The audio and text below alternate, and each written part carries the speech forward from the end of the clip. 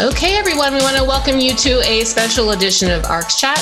My name is Robin Bauer-Kilgo. I'm one of your hosts this afternoon. And without further ado, I'm going to hand the mic over to the other host, John Robinette. Hey, everyone. Welcome to this very special edition. As Robin mentioned, I'm John Robinette. John, your mic is not working right now, so we might have to pop you back in and pop you back out. So our other co-host, Amanda Robinson, couldn't be with us today because she actually has to move some objects in her museum. Lucky her. So with that, we want to wish everybody, health and safety at this very difficult moment in, both the history of the world as well as our profession, and hope that these extra discussions and podcasts have provided not only a little bit of relief from the relentless anxiety of coronavirus news, but also a dose of professional development, some real solutions, and also a sense of community to help us deal with these issues that we all face as a result of this virus. Today, we're going to focus on the solutions and community as we investigate what will happen with our loans and exhibitions that the virus has actually paralyzed. We will also dare to think about how this crisis ends and what to expect when the gears of society begin to turn again. With us to discuss the situation is the most epic group of shippers the world can assemble. Just a note, too, on the attendance. This group is assembled based on sponsorship to ARCS, as well as their availability. There are many shippers we invited but couldn't participate. But those who could participate, I will now introduce our platinum level sponsor from ISAFAT, Jonathan Schwartz, the president, who's also, I believe his title is art handler at Atelier 4. Did I get that correct, Jonathan? Art handler, sure. You can call me an art handler. I haven't been an art handler for like 30 years, but yeah. You would if you had to. Our gold level sponsors participating are Cook's Crating from Los Angeles with their owner Brian Cook here. From Philadelphia Atelier, Derek Jones, the executive director, is here. Hello. From Turtle in the Netherlands, Marco Oosterwijk, who's the director, is here. Hi, everybody. Silver level sponsors in participation are from Masterpiece, the president of Fine Arts and Security Group, John O'Halloran. Hi, everybody. The owner of Deedle, Fritz Deedle, is here. From Box Art in Brooklyn, the director of production, Meg Colbert's present. Hello, everybody. And I already mentioned Atelier 4. Bronze level sponsors include from Crozier, Paige Armstrong, who's an account manager. Hi, everyone. Simon Dent, the Museum and Exhibition Services Manager from Martin Speed, is here. Martin Speed in the UK. Everyone. Hello.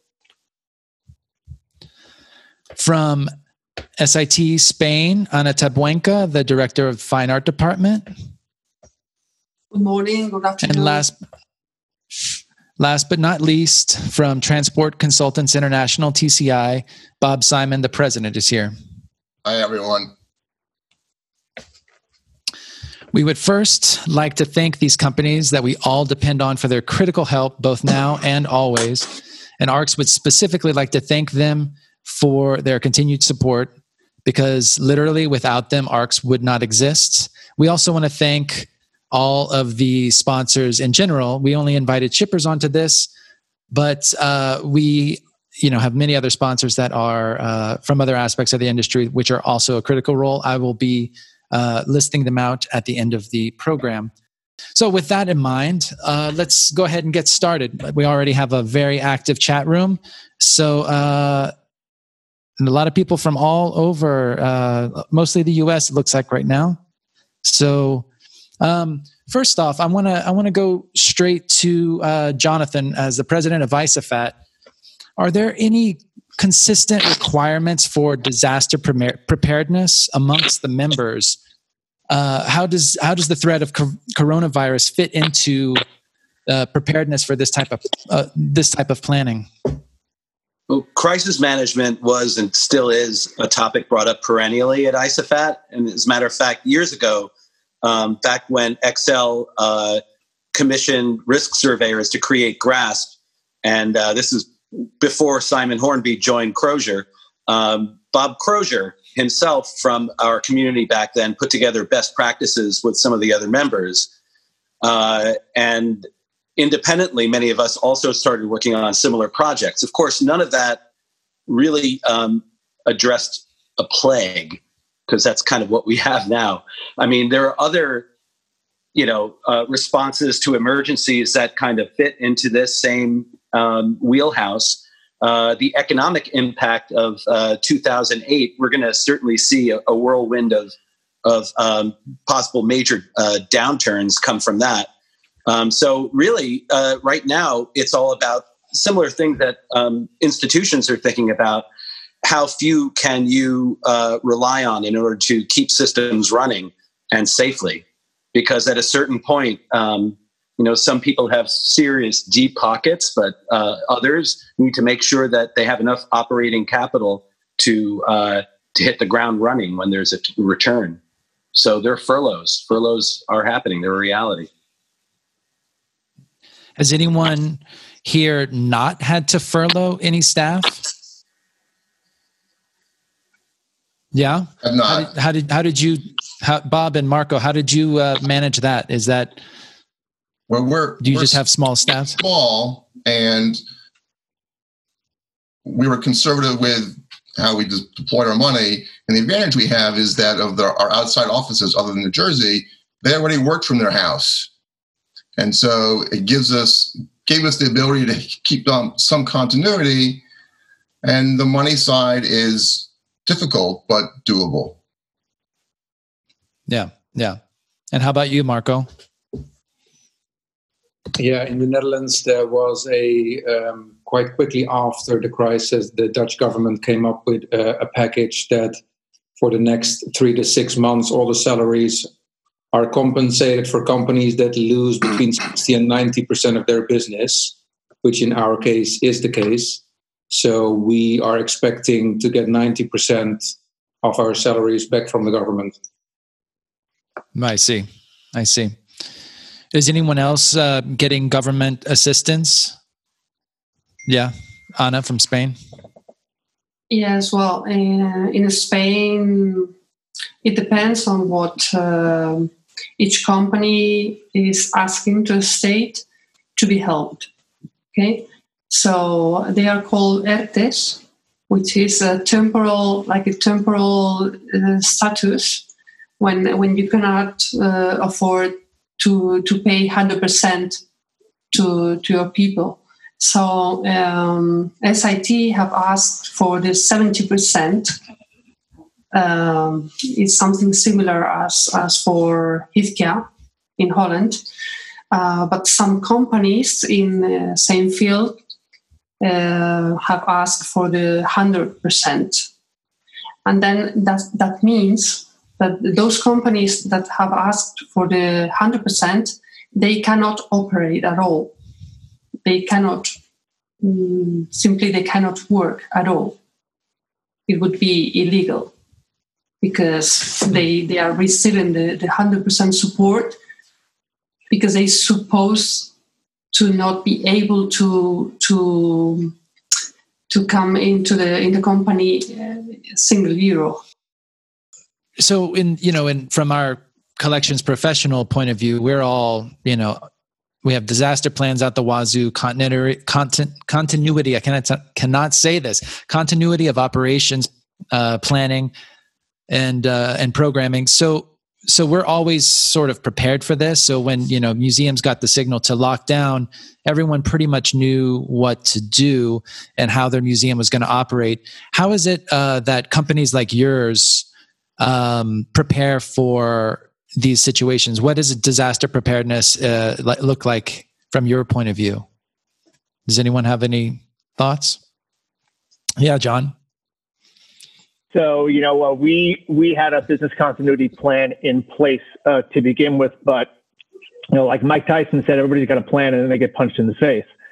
So we have a corporate level, HR and IT, making sure, A, that people can work remotely and work from home and have the necessary tools to be able to work remotely, not even thinking that it would get to a point when we first started with this, with a pandemic sort of plan in January. We started having meetings for this, thinking, well, what's the worst case scenario going to be if we can't everybody get to the office? Can we work from home? So we started planning for that. And, soon enough, that was the case.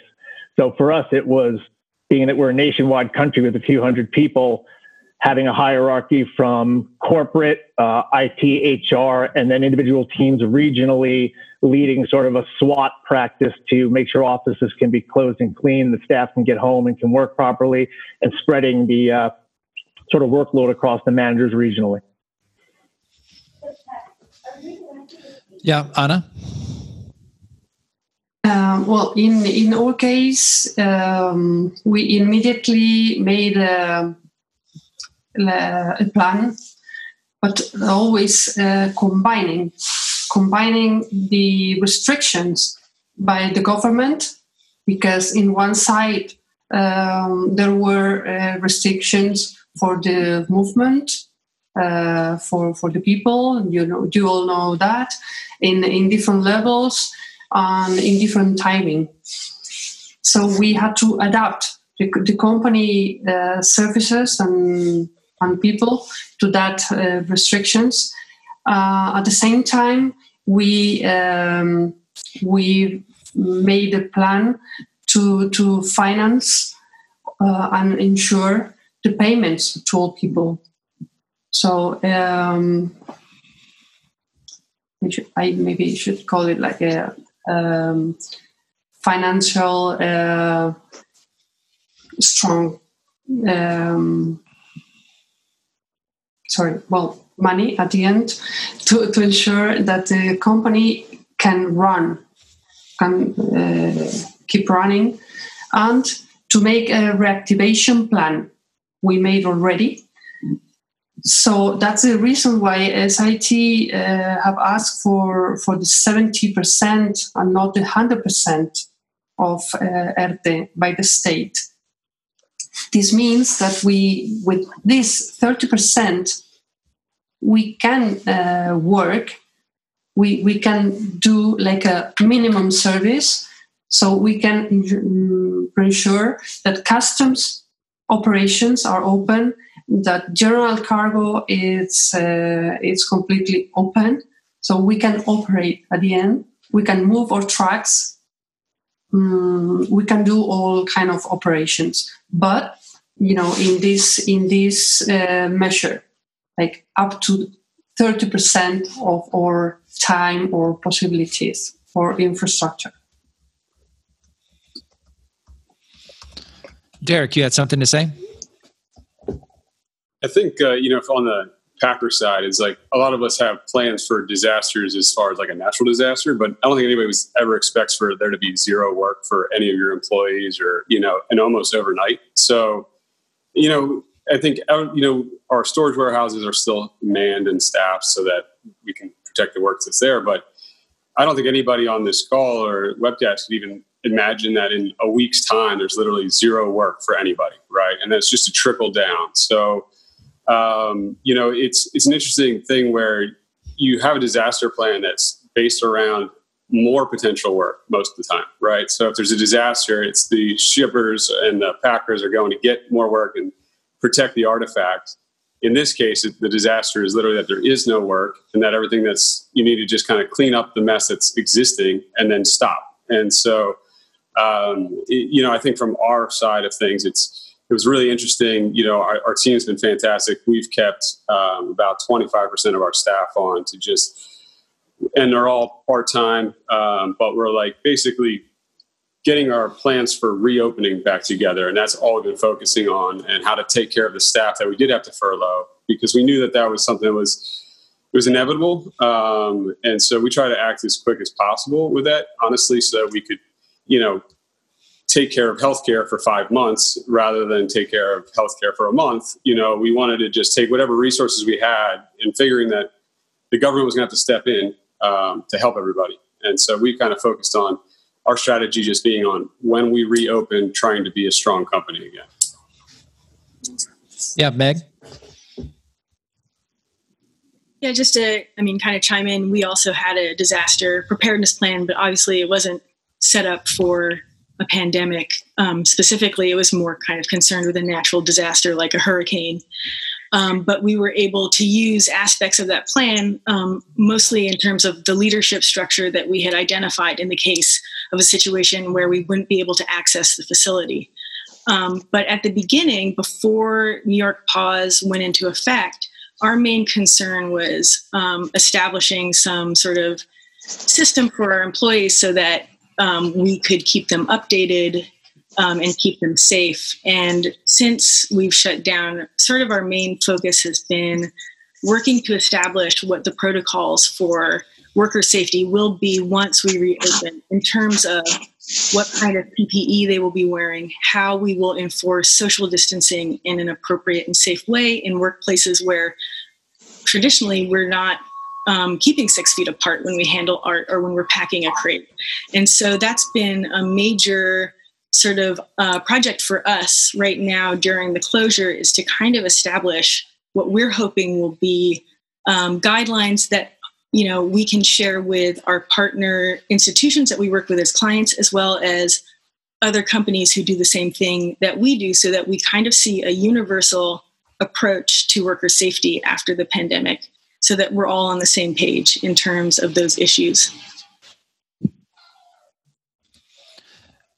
That was another question I had, is that everybody, I assume there's some level of warehouse activity for pretty much everyone, just for security. What are the protocols for taking care of your employees at this time? Fritz and Jonathan, you guys both wanted to say something? Go ahead, Fritz, and then we'll go to Jonathan so Fritz can talk. Well, really just to follow up on what Meg mentioned, it's like really establishing very strict protocols of, social distancing, and then also splitting teams. And it's like I'm, not only running Dietl International, but also some warehouses in Delaware. And obviously these warehouses need to continue to function and to run and to be secure. So there are crews working in those warehouses. And one of the ways that we can do that right now is to have week off, week on teams, and making sure that the functions of the facility manager, there's more than one person who can actually make sure that the facility is safe and all the systems are working in the facilities. So there's a lot of protocols that some of it we're really inventing on the fly right now, because again, this is not something that any of us has planned for. This is all new territory for us. But those are the things that we have to do. Protective gear, strict protocols. There are still surprise. There's still every once in a while there's a truck showing up at the warehouse bringing something in that's already on the way. There's still some shipments moving around. I think we're going to come to some of these questions a little bit later on. What are the protocols for those scenarios? How do we keep people safe? How do we keep the truckers outside, my people inside the warehouse, and still have a proper handoff of property and a safe handoff of the property that we are handling? So all these things we are thinking about and we're addressing right now. And again, back to Meg. This is all new territory. We're making some of it up on the fly, but obviously it's a big concern for everybody to make sure that your crew is safe and that you can continue to operate. These warehouses need to be staffed. There is no other way. We all know that. Jonathan? Yeah, just a little bit to add to that. In the U.S. in particular, because this is a little U.S.-centric today, even though we've got some people from overseas on here. But we live in a sort of confederacy because states have their own little rules about mandates that come in. And for the 4 locations that A4 has, for instance, it's a little vague in Florida what we're allowed to do and what we're not allowed to do. Whereas in New York, in California, and even now in North Carolina, it's pretty much a pause. But even though we're not allowed to work, obviously for safety reasons and just to check on climate, there's only so much we can do remotely. A lot of those functions, we can take a look at our phone and see how the climate is on a variety of rooms. See how the the closed caption videos working, but we have rotation of a skeleton crew to be there because every so often, as Fritz mentions, a truck shows up. And if it's coming in for an existing account, we feel like we can't just, orphan it. We have to deal with it. And the protocols that we've set for that has a lot to do with distancing because we don't know who those drivers are or what they've done. And we ask them for them to show us outside what they have for us. And then we have them drive the truck into our loading dock and we take it out of the truck very carefully. We wipe it down and then they go away. We do the documentation, the signing of the paperwork separately. We're not anywhere near these people because, again, we don't know where they've been. And during the very end of this, as it was starting to shut down, we still had shuttles on the road that were on their way back to the home office. And one of them was tested in Texas, and he had a temperature, and we were concerned that he was infected, and we didn't get the test for another 4 days back, and luckily he was negative. But I mean, we had to keep him and his co-driver together and quarantine them until we knew that they were safe to go away. And this is crazy. Anyway, I deviated from the topic. I do want to, in reference to what a few of you have said, there are shipments happening right now. Paige, as someone who is dealing, directly as an account manager with clients, are you still seeing, a lot of requests for things, or there's stuff out on the road?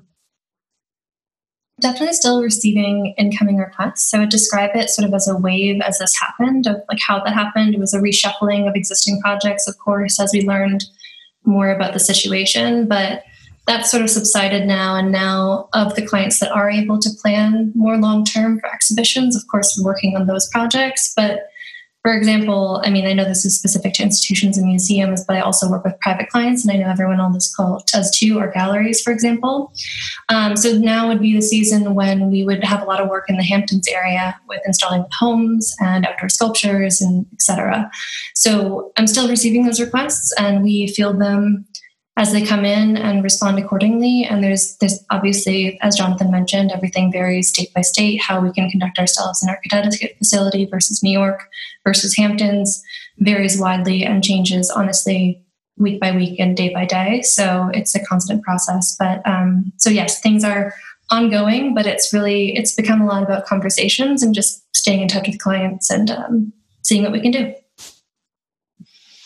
Derek, you want to add something? I guess it's kind of more of a question for everybody on the call, but it's, we have a facility in New York, one in Philadelphia, one in Delaware, and now one in DC. And you could see the time chain all started in New York. So whatever New York did, a couple days later, it happened in Philadelphia. And then a week later, it happened in Delaware. And then like 10 days later, it happened in DC. So it kind of seems to me like, New York is the gauge for us all to get back to work. Because if New York's not operational, then the rest of the art market has a real struggle on coming back together, just things coming in through JFK or whatever it might be, at least on the Eastern Seaboard. So just kind of more of a question for everybody, if everybody feels the same way, that is a trickle down that starts with New York. Actually, I can answer that. It's going to be very asymmetrical because even if things started in New York the way you say they will, it's going to peter out here in a lot further down the road because we have way too many infections in the state, especially in the New York City area. So I think you'll find other areas of the country. They're already starting to open up here and there. I think New York, my crystal ball's a little vague on that right now, but I was feeling originally, my gut reaction is like, we're not going to see anything until like the third week of August. And then I hear people talking about May and June. So now I'm like thinking maybe early July, late June in New York. But that could mean DC is already working again. I don't know. Bob? So we're not seeing a whole lot moving around. A little bit. We did do a little bit of work in the last month, but not much. And I agree that New York is going to be, as Jonathan said, it's going to be a long road before it's going again. But there are people starting to stir. Texas is going to start opening the end of this or end of next week. And Georgia's also starting to open, even though I don't know how they can really be doing it. So things are going to open in sporadic fits and bursts. And I think one of the issues that we've talked about is what happens if something, if a shuttle is going and all of a sudden the city is going to shuts down in the middle of a run. And it's something we're still talking about. And there's really no good answer because you don't know when it's going to happen or where it's going to happen. But I'm a little more optimistic in that I think that more things will be happening towards the middle of May, end of May. But I think big things moving is going to be a while. I mean, I don't know. And it also will depend on, for the museum world, if the museums are even willing to take big shipments where, how can you do social distancing when you have a trailer load of crates coming off and some of them are not small? So it's something that we all have to sort of deal with, and we should all deal with cooperatively and we all figure it out together. Simon, come in and then we'll have Fritz. Yeah, one of the issues that there is in the UK is the question of export licenses, because the whole export licensing unit that belongs to the Arts Council, part of the government, is closed. The office closed on the 20th of March, and it's closed indefinitely. They may open up again at the end of May, but then that's when they begin processing all of the export license requests, which can take up to 5 weeks. So if a US museum were asking for a loan tomorrow, the earliest that we could see that would be sent out if it required a license would be sort of mid-June, probably the end of June. And that's a sort of best case scenario. There's another issue, which is just the backlog of work that there will be in all of the government offices as well as all of the shippers, that there will be so much that needs doing at the same time that it's going to cause some delay as well. So before things, for things to come back to any kind of normality, it is probably August, September. And I think that is the time frame that most museums here are looking towards. Yeah. And Fritz? All right, so the original question was, are there still shipments happening? And yes, there are shipments happening. And there are clients really itching and wanting to get things done all the time. So we're getting a lot of requests like, hey, can you do this? Can you do that? Every single day.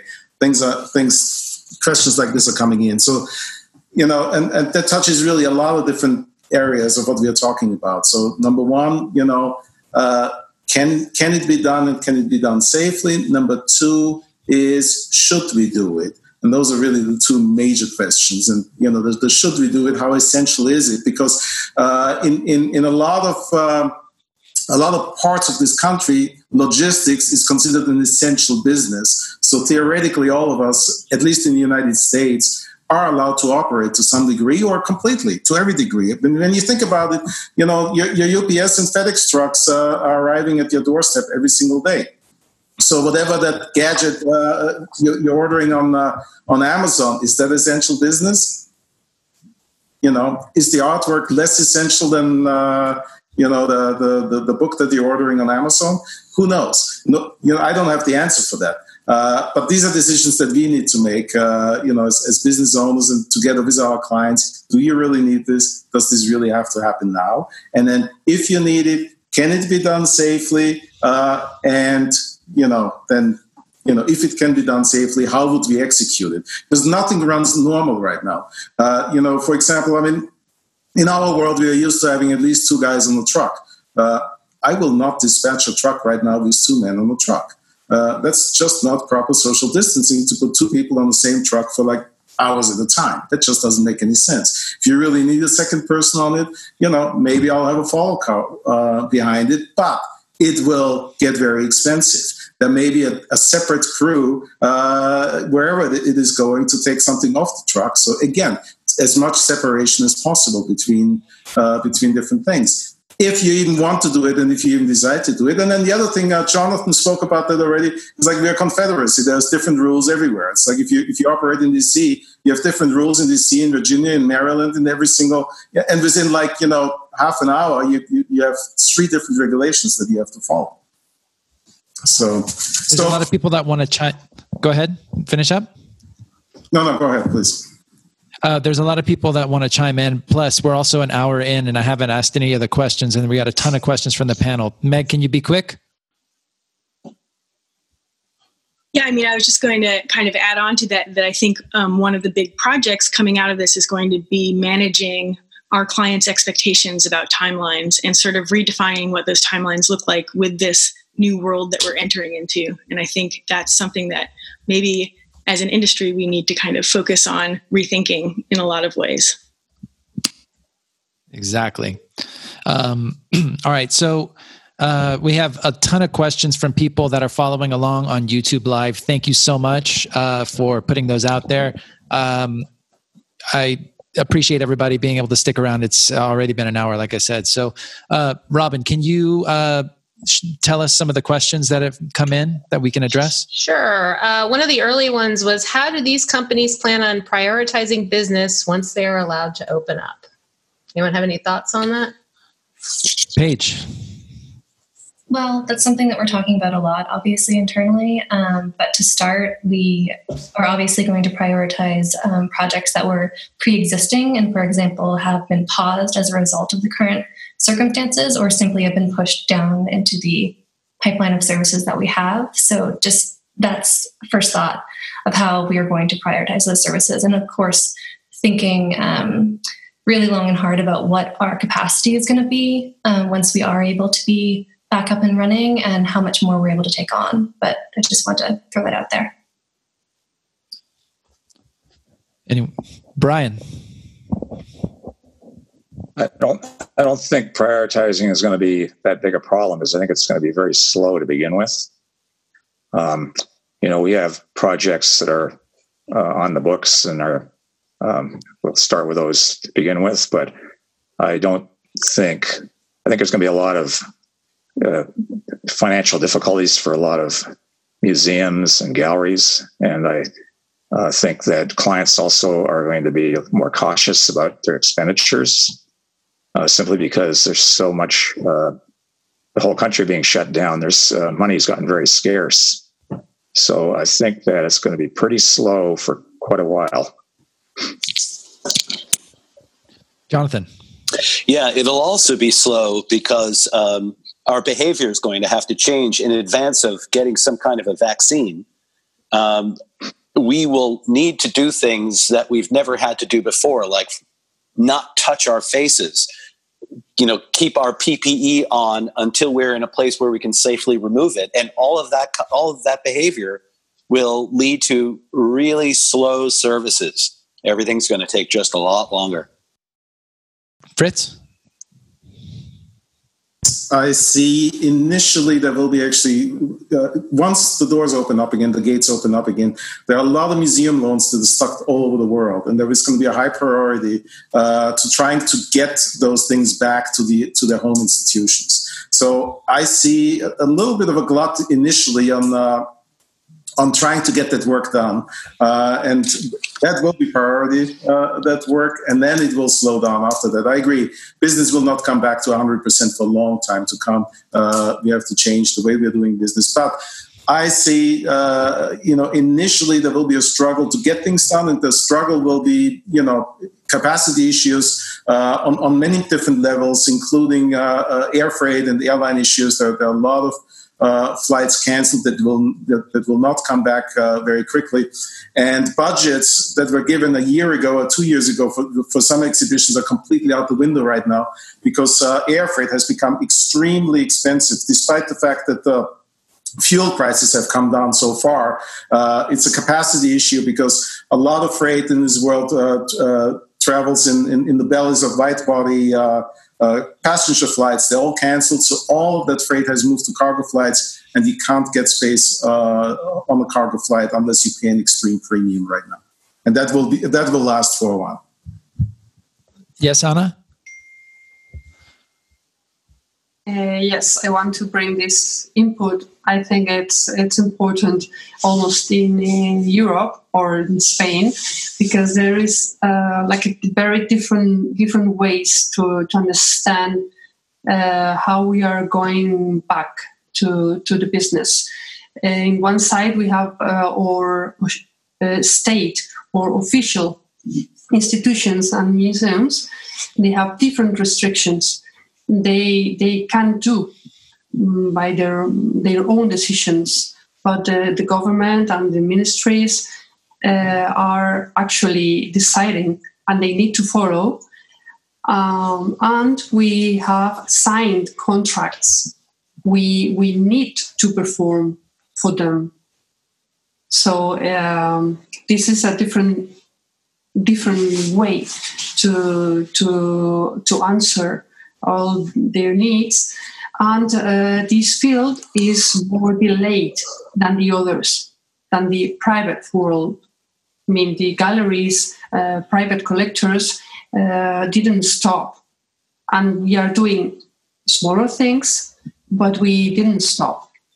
In that part of the business, we are able to choose or to prioritize what we accept to do or what we can do, because we have this time limit in our activity all the time when this ERTE is still there, like happens to Hizkia with their 90%. So we need to work in parallel, these two worlds. The administrative world that oblige us to work the 30% of our time, and the other world, which is the needs, transport needs, and we need to program very well to combine these two things. All right, we're going to go for some more questions from the live chat. Robin, what's next? So this one just popped up, but I think it's a question a lot of people have. It says, about institutions who have already received loan shipments for exhibitions that have since been canceled. Are the crates sitting indefinitely, or are return shipments currently happening with you all? Maybe we can go to Marco, since he hasn't spoken much. Have you seen that? And then we'll go to Bob. Can you repeat the question? Sorry. Oh, yeah, no worries. It says, so about institutions who have already received loan shipments or who you guys are working with for exhibitions that have since been canceled, are the crates sitting indefinitely, or are return shipments currently happening right now? You mean the return of empty crates, or just in general if the loans are being returned? Think of the loans. I know that just talking to people amongst our community, there's just worry of where their artifacts are and kind of where they're handled right now. Now, what we see is we get a lot of clients that are sending requests out to their lenders in order to see if they can prolong the loan. That's happening all around, because in the Netherlands, all the museums are closed, and they are not allowed. Most of them are not willing or allowed to do any transport. So most museums are going to ask for permission to keep the loans in their museum, so ask for an extension of the loan contract. Bob, are you seeing the same thing? Yeah, I agree. There are lots of extensions going on. We have had some requests for pieces going back, but there's really nothing moving. So either if something is going back, it's either sitting, it should be sitting with the museum. There were, as Jonathan said before, there was a bunch of disruption along the way when this first started, and there were shuttles that just stopped, and those pieces should be sitting in climate-controlled warehouses wherever that trucker happens to be based. And I think that's the way it is. And yes, and shows are also we've seen shows being pushed out, or we're getting emails saying, yes, the show's going to happen, but it's going to be a year from now. And so a lot of the loans haven't taken place. We did have one institution that we do work with that has canceled all loans through the end of next year, through the end of 21, which I thought was extreme. Wow.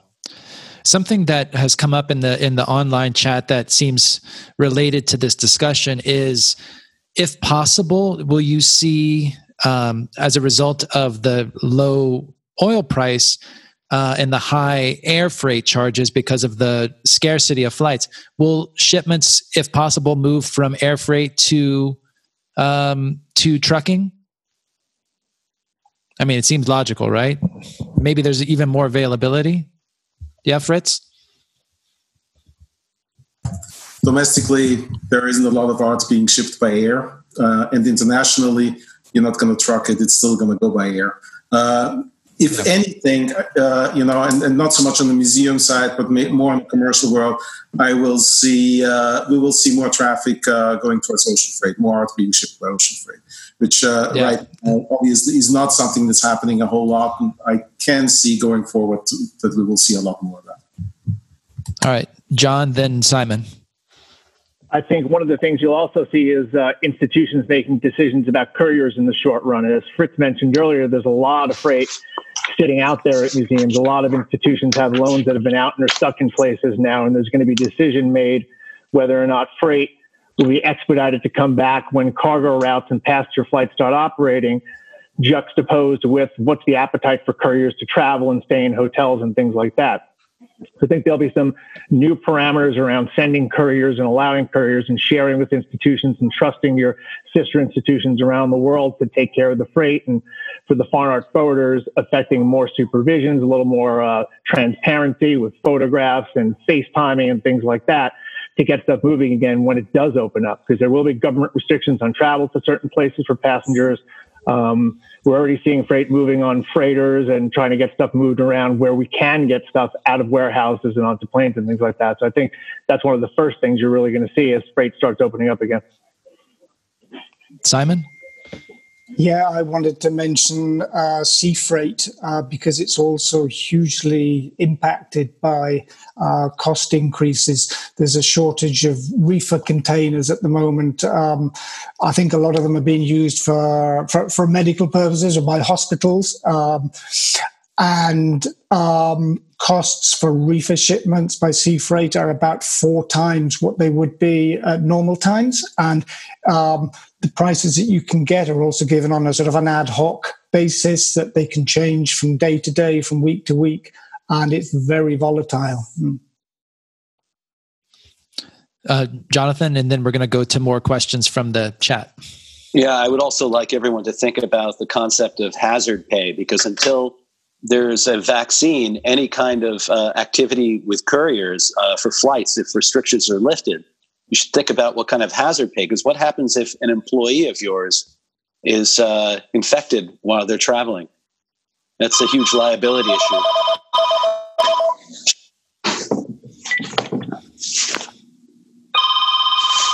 I'll get it.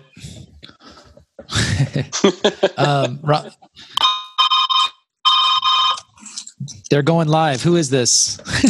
We've got a call-in show now. Yeah, Brian's gone. Guilty. Robin, other questions from the chat section? Sure. This is one for more. Let's think of the future for a little bit, just to think more positively. We're going to do future, and then we're going to do couriers, okay? Because couriers is a huge one. Yes, for sure. So this one is, when should we start reforecasting future budgets with you all as shippers? Would you like the information sooner rather than later, or should we wait for the market updates this summer, or when should we start kind of looking at everything? Yeah, let's go for Meg.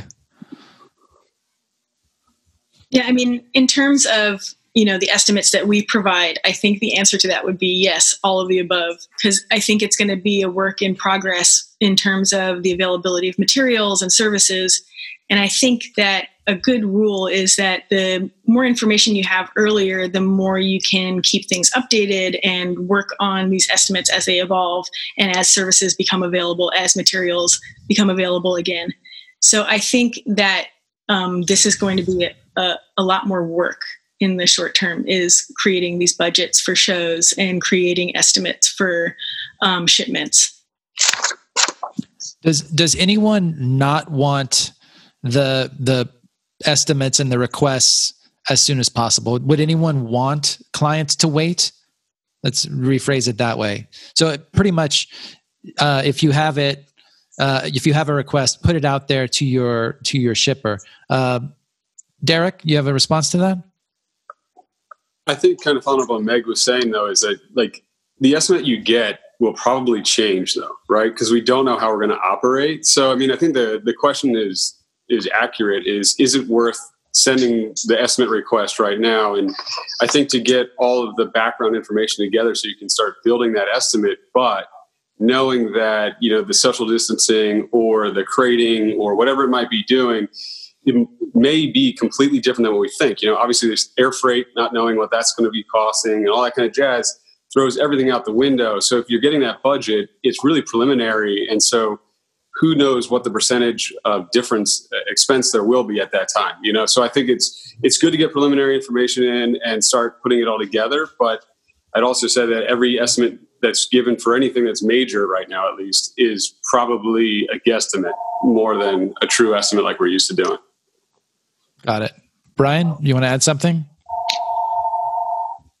Well, I think it depends on the nature of the job. I mean, obviously, if you're shipping something, those costs are going to not be accurate by the time the job actually happens. But for crating and packing and warehouse work and installation, sculpture rigging, things like that, I think you can estimate them and pretty much stick to the estimate because a lot of those costs aren't going to change. You know, the materials may go up a little bit or something, but it's not going to be to the extent that the air freight has skyrocketed or you know, these other costs have. So I think, you know, from our standpoint, we're more than happy to receive the estimates and work on them and can probably hold to them. Anna? Yes, I'm not saying that estimate is not important. Of course, it is a big part. But nowadays, and due to the COVID, to find the proper logistic way, I think this is our goal. This is very uncertain program by the air companies now. They need to change the type of aircraft, the frequency. I mean, nothing is fixed now. It's really, I mean, they need to really move their fleet in favor to the business. And the business is moving in a different way as has been moving during years. So they need to adapt all these capabilities to this business. And we need to follow. There's no option for us. I think we need to actually follow what air companies are doing and try to find the best way. We need time to do that. We need to talk with them to ensure that this flight is still going on, this is the right size we need, all these things that in the past were like very fixed, very regular, but there is no regularity anymore now. Meg, you have a follow-up?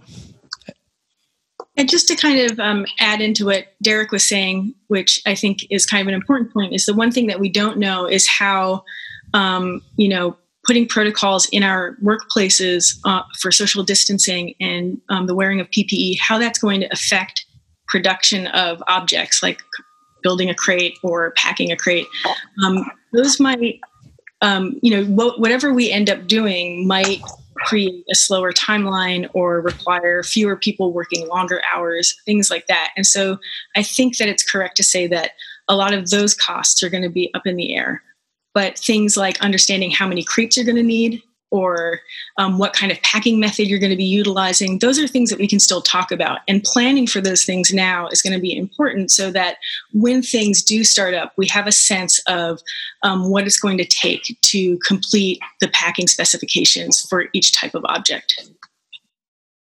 Let's move on to couriers now, because this is a big topic right now. Robin, do you have any questions related to that? I mean, a big one is safety, of course, but what are you seeing?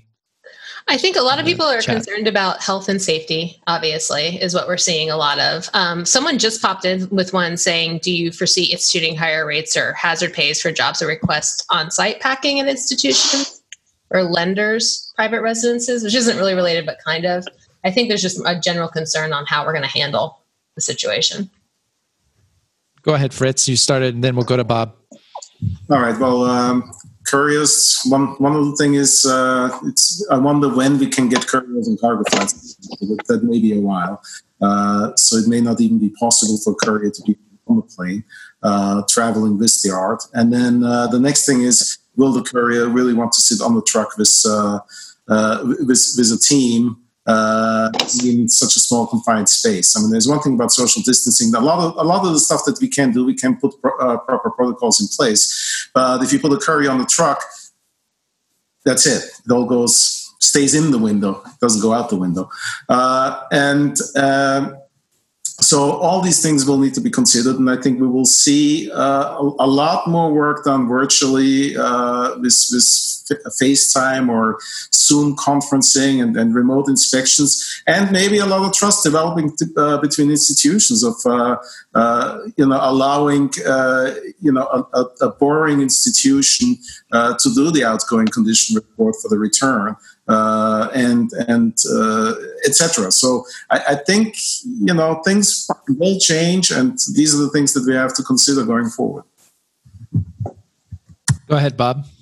So we actually started talking about this in our office last week, and I touched base with 6 or 7 domestic truckers about will they take couriers, and my expectation was they would all say no.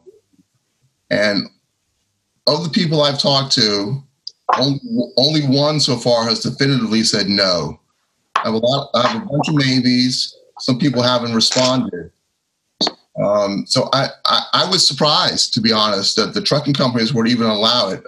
Jonathan can talk better to that. But from our standpoint, as a freight broker in this, personally, I don't think I'm comfortable putting couriers on trucks, for the courier's health and for the trucker's health. And one of the things we've talked about is it has to be equitable. If you're going to expect if the courier wants the drivers to wear a mask and gloves, then the courier has to be expected to do the same thing. And so the museums and all the vendors all have to be on the same page. Something we all have to work on. But I was shocked at how many of the trucking companies were like, yeah, it's okay for right now. Go ahead, Paige, and then we'll go to Meg and then to Simon. I think what Bob mentioned about that anticipation or thinking about clients, not just in terms of couriers, but that's something that we've been talking about a lot internally, because as our shippers or whatever service we're providing, to foresee that our client or whoever we're interacting with might not have the same standards or expectations of PPE that we have established for ourselves, or even going one step further and having extra material or equipment or supplies or masks or whatever it may be on hand to be able to provide to that person, I think is something that we're trying to establish. But of course, that coincides with social norms and if that's appropriate to offer it to someone or not, and how to handle that. So I just wanted to throw that out there. That's something that we're definitely grappling with. Go ahead, Meg. Yeah, I mean, I think I just would like to take this moment to encourage a possible idea for the future for my American peers in the group, is that I think that it's going to be really important that we collaborate in our industry to create a universal set of protocols in terms of how our workers wear PPE, social distancing, and how we operate in these situations that up until now we've all kind of dealt with individually as companies and as institutions. But going forward, we should probably really think about collaborating to come up with a shared set of protocols and directives, so that when our employees go to another institution or when somebody else's truck is coming into your warehouse, you can be assured that they will be following the same rules that you have laid out for your own employees, rules that will ensure that they're at least meeting sort of minimum safety standards in the place of being able to protect someone completely. We should be able to ensure all of our workers, that when they interact with other people in the industry, those people are taking the same steps that they are to protect themselves from this virus. Go ahead, Simon, and then we'll go to John. These questions regarding the expectations of museums to have couriers traveling in transatlantic trips to accompany their works is something that's been discussed previously related to climate change, and if it is really justifiable to have business class tickets for couriers to accompany the works. And it is a conversation that has become quite current in the last 2 years, of people talking about, really, is that the case? Now, with coronavirus, this is just exacerbating the system to the point where, as Fritz said, institutions will need to think about technological solutions to this. Also build the trust between institutions so that they have a response to this and they are responsible, because it is a health issue and it is also a climate change issue. Go ahead, John. I was just going to mention, as for the original question about hazard pay, we're seeing at the airlines right now that the cargo handling companies and the people inside the warehouses are getting hit especially hard around the country, especially at the busier airports. These are essential businesses. They're on the front lines, with couriers right now not being allowed on freighters, with no passenger flights, and with, as Fritz mentioned, access to the warehouses probably being tied up. It's even more necessary for our guys to get in there. So we are offering hazard pay to a lot of our airport reps who live inside the cargo warehouses, overseeing and handling freight. It's something to keep in mind, that as far as the supply chain goes, besides capacity and rates, there's workers and workers packed amongst each other in these cargo warehouses on top of each other. We've seen a lot of deaths out of JFK, a lot of people calling in sick, skeleton crews working. So even when freight is moving, it gets stuck in there. And it's even more important to have people inside there trying to get stuff done. But it is one of the more hazardous aspects on top of trucking and art handling and all that stuff as well. To those of you listening out there, would your institutions offer hazard pay if you absolutely feel that you have to send a courier? And would your institutions, or maybe even the companies here, offer PPE, protective equipment, masks and suits if you do feel like you have to send a courier or handle a courier? Just putting that out there. Derek, you have a comment? Well, I guess to get to that PPE, I think all of us would, we're trying to get our protocols in place for the PPE, but even just getting PPE right now is really difficult. So we've had people trying to order that stuff since March 1. And we've been struggling to get all that. But, honestly, and I think that we're in an industry where it's generally very caring people that we work with, right? And so in that idea, we know, I got to tell you, everybody's family to us. So I truly wouldn't send anybody out where I wouldn't send my wife or my father or whoever else. If it wasn't safe for them, I also wouldn't send out any of our crews, right? And I don't think any institution should do that for a courier either. And so I think if collectively, like Meg was saying, there's you get this idea together where you're thinking about it as if you would treat your family. And obviously there's an evolution every 3 days. It's a completely different world every 3 days. So whatever that's like, as we get closer to coming back to the world that we're supposed to live in again, that, as a group, there is some standardized practices that would be based around the idea of how would you protect your family in that situation. Jonathan, and then we're going to go to more questions from the chat. I wanted to tie this together with what Simon mentioned before. Simon and I were both on an environmental focused session back last November in Philadelphia. And this is an incredible opportunity we have here right now, because take a look at the skies and the waters everywhere. I saw a video of jellyfish swimming in the canals of Venice. This is what happens when you reduce carbon emissions. So, of course, if the people who make a lot of money by trading oil futures don't stop their practices, we're not going to see renewable energy come up very fast. But it's an opportunity, and it's also an opportunity for us to take advantage of technology, because I think a lot of the courier needs can be handled by a lot of smart applications. So a great opportunity could come out of this. Okay. Anna, I got to go to more questions from do you have a quick response? Yes, just to tell that I fully agree what John and Jonathan said about technology. We have an opportunity to demonstrate that there are like GPS systems. We can provide a code to our client, and they can follow all the way of the transport, or making photos, videos, online visual information. I think this would be great, and it could save a lot of money. That money that everybody will not have to perform the exhibitions. In a way, we could, if institutions could share a courier, for example, to the origin airport, and then the other institution from the destination airport. Yeah, exactly. You don't actually have to send somebody. You can trust more the people on the other end. I mean, right now you have no choice. Yeah. At the same time, yeah, well, you're not sending anything either. At the same time, we can prevent the virus. Robin, more questions? Sure. Another big topic of conversation is about workflows, how when everyone starts up again, how we're going to be handled. I think the general fear is that there's going to be a giant bottleneck situation come September. So a lot of the people are asking just kind of how you all are thinking about workflows.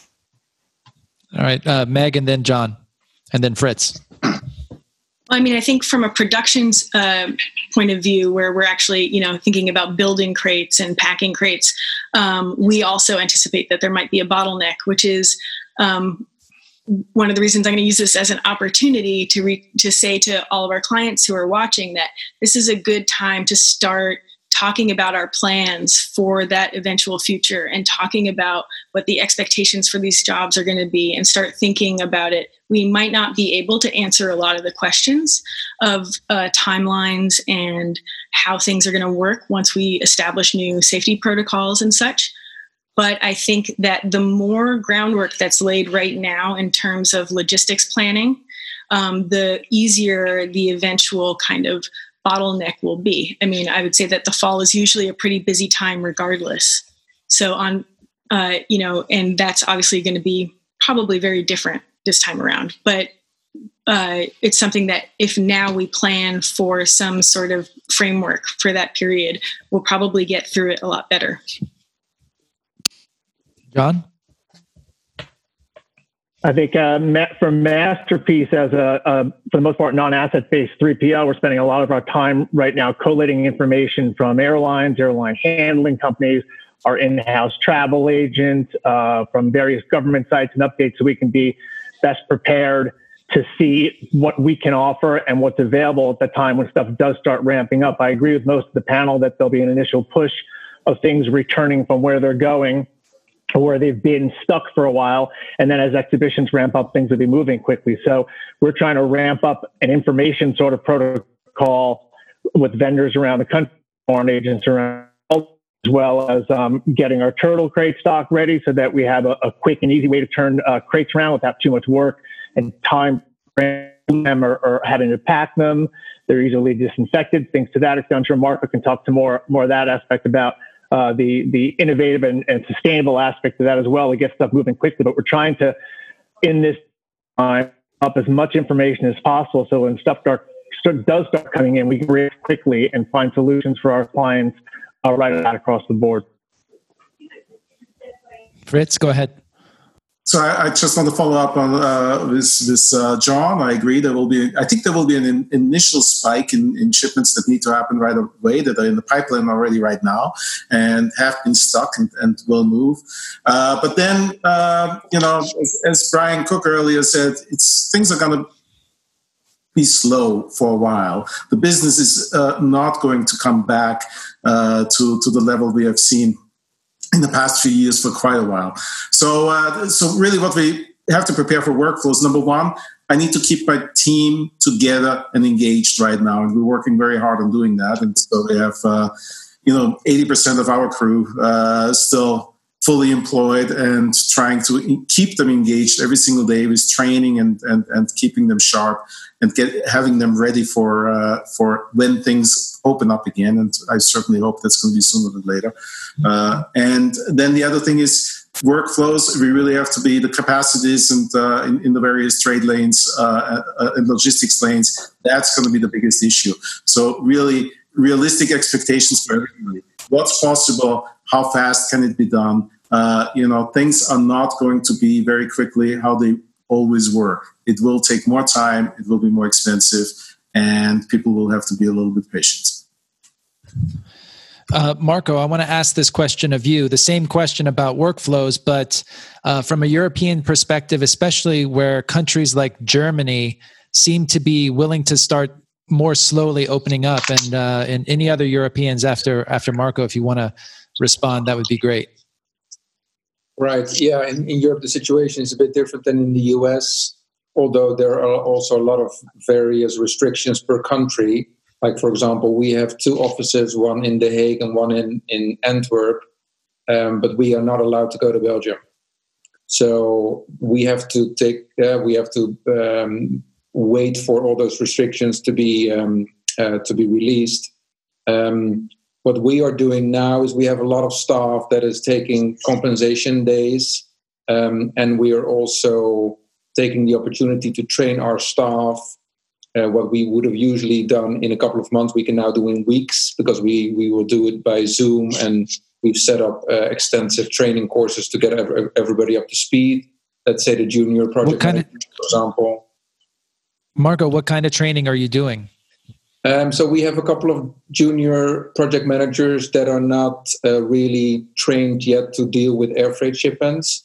So we have the senior project managers come up with fake shipments, let's just say, and then practice them and get them through all the lists and all the requirements, just to make sure that if things start up again, our full staff is up to speed with all the training. So we offer trucking, storage, and packing, and for us it's a bit easier on the packing side because we have a large fleet of turtles that are just ready to go. So on that side, it's a bit easier for us for crating. Also, if there is any question about, for example, crates that need to be disinfected, like the turtle crates are actually quite good for that because they can be easily treated with a disinfectant.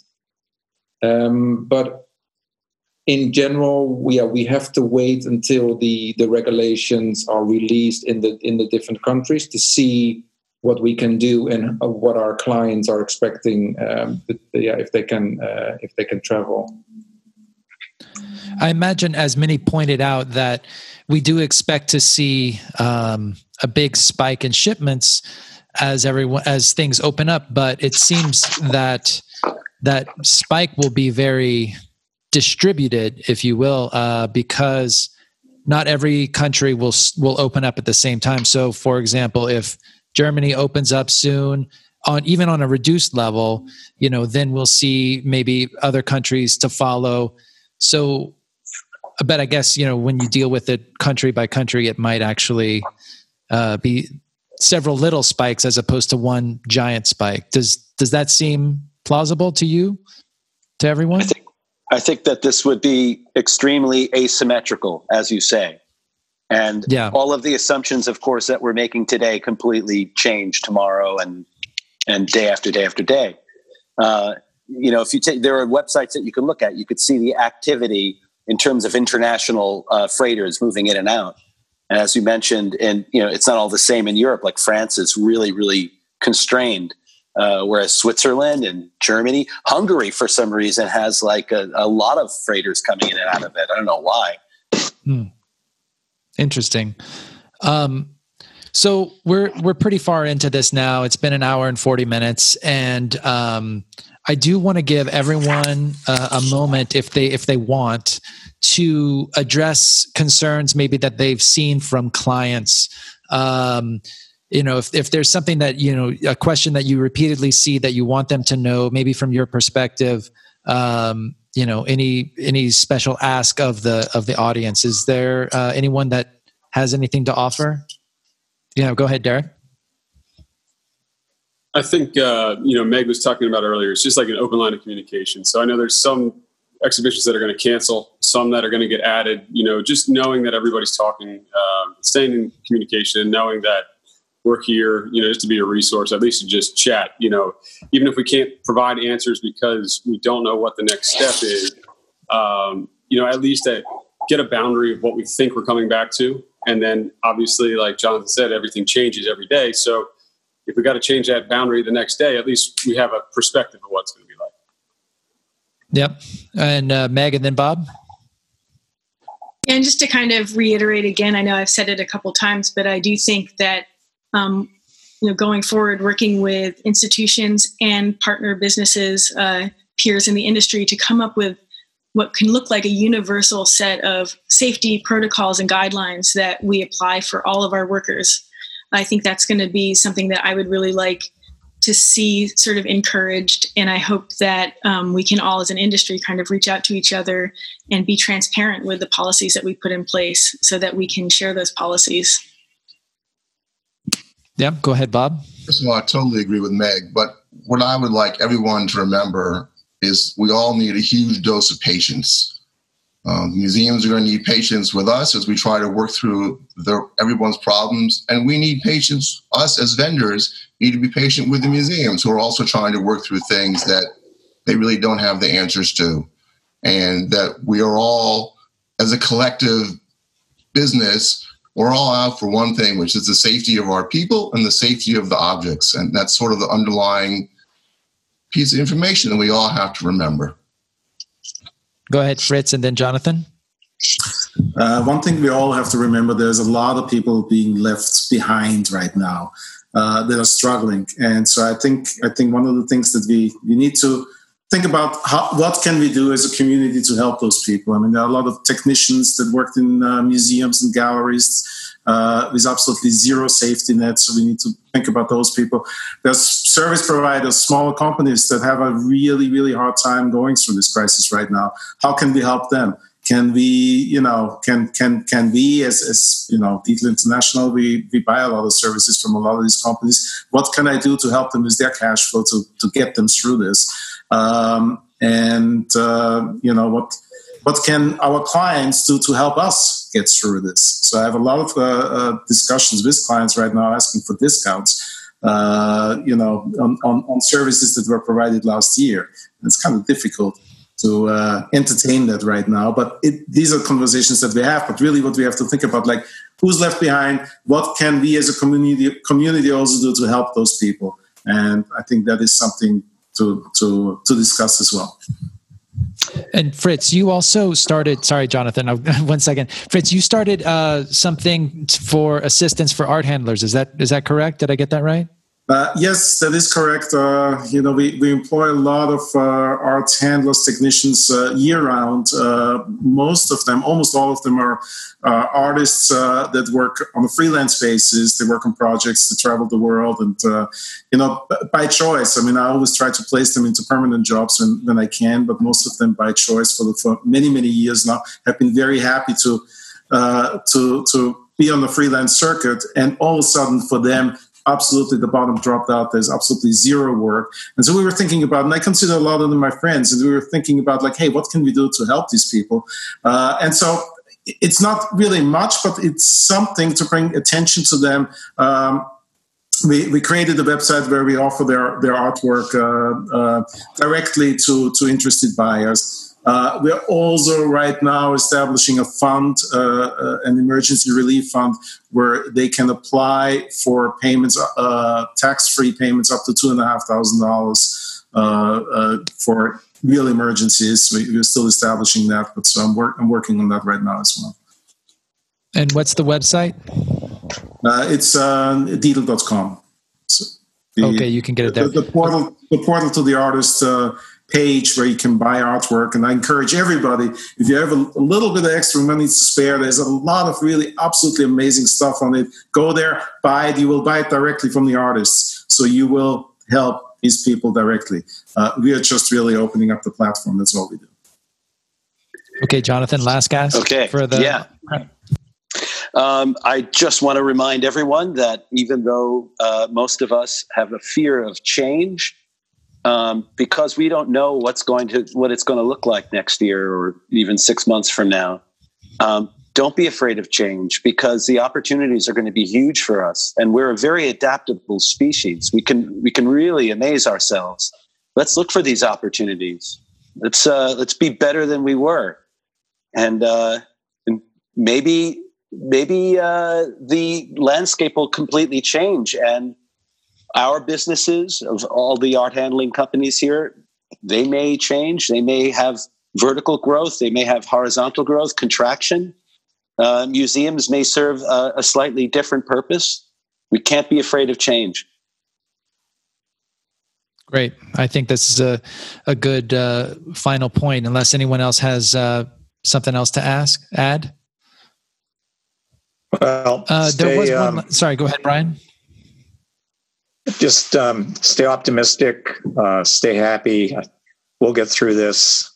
And, museum community and all the art handlers and all of us in business, we're strong people. And so I'm very optimistic about the future, and it's not going to be easy, but we'll get there. And thank you very much for inviting me to participate in this talk. Of course. Simon, there was one specific question aimed at you, which had to do, of course, with any pressure that Brexit might present on the situation. Any government indications? No. The whole subject of Brexit has hardly been mentioned in the last month, which is quite a breather for us, actually, because we were all sick of it. But when that comes back, when the question of the deadlines are rethought, because the deadline was the 31st of December when the transition period ends. If that is actually feasible now, I don't know. I believe that the European Parliament and the UK politicians are doing Zoom meetings like this to try to move it on. But I would say it's going to be delayed, or maybe has to be rethought completely. I would like that to happen, actually, because I think it's all a little bit too fast now, especially with all of these problems that have delayed everything. Yep, I hear you. Okay, with that, I want to thank everybody for participating. I want to introduce you all again. There are some people that joined late and didn't get the initial introduction, so just raise your hand when I present you again. So thank you very much to Bob Simon from TCI, from Meg Colbert from Box Art, Ana Tabuenca from SIT from SEAT in Spain, Simon Dent from Martin Speed in the UK, Marco Osterwijk from Turtle in Hiskia, Fritz Dietl from Dietl International, Brian Cook from Cook's Crating in Los Angeles, Derek Jones from Atelier, Philadelphia, New York, Paige Armstrong from Crozier, Jonathan Schwartz from Isofat and Atelier 4, and John O'Halloran from Masterpiece International. Really appreciate everybody for joining in. I also want to take a moment to appreciate all of the ARC sponsors. This is super important just because we depend on them, and none of this happens without them. So as I mentioned, Isofat's the platinum sponsor.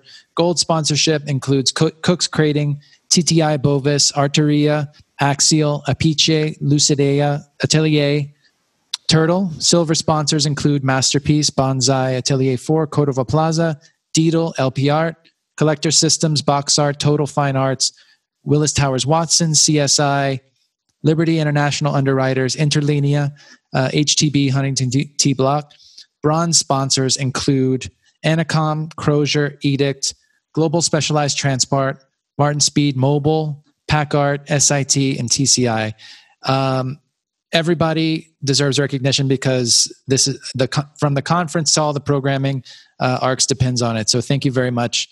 And thanks for making time to participate today. As usual, we're going to release this conversation as a podcast later in the week, usually on the Friday after. The podcast can be listened to and it will be released on Apple and Google Podcasts, Spotify, Stitcher. Please subscribe so you get all the latest episodes, and don't forget to give us a 5-star review. Yeah, we need that because it means you are pointing more people to the podcast. You can also subscribe to our YouTube channel, and whenever we go live, you'll get a direct indication or notification on your phone and your YouTube channel saying we've gone live. So please remember us on there as well. Lastly, if you are a member of ARCS, as you should be, you can continue the conversation on the ARCS forum via the website, and you can also find us on social media using the hashtag ARCSChat or at ARCS4All. And we can keep talking about this because obviously questions will continue to arise. We only have one more regularly scheduled ARCS chat in May, but if as the situation keeps changing, we might end up doing other special episodes. So stay tuned. If anybody wants to reach out to a member of the panel, you can always reach us through info@arcsinfo.org, and we can redirect your questions if you don't already have their emails. And once again, thanks again to everyone for participating and everyone who contributed via the chat and was listening. Thank you so much. Thanks, everyone. See you soon. Thanks, everyone. Go wash your hands. Okay, we are offline. Good job, everyone. That was great. So at the max, we had 428 people watching, which is our highest number, which is awesome. And the chat was insanely active. So good job for everyone. And everyone said thank you again and again to everyone who showed up today. So that was wonderful. Thank you. It'll be up on the YouTube channel pretty soon, and you should be able to go through and see what people were saying on the chat portion. I'm going to capture it too, because sometimes it'll like randomly disappear because YouTube's weird. So I'm going to like cut and paste it and actually just grab it all and throw it in a document too, so we have a record of it. So yeah, that way you can see all of the discussions that were going on. It might be relevant to what you're doing. So I can't thank you guys enough for making time. It's really appreciated. Well, thank you for the opportunity. Thank you. No, of course.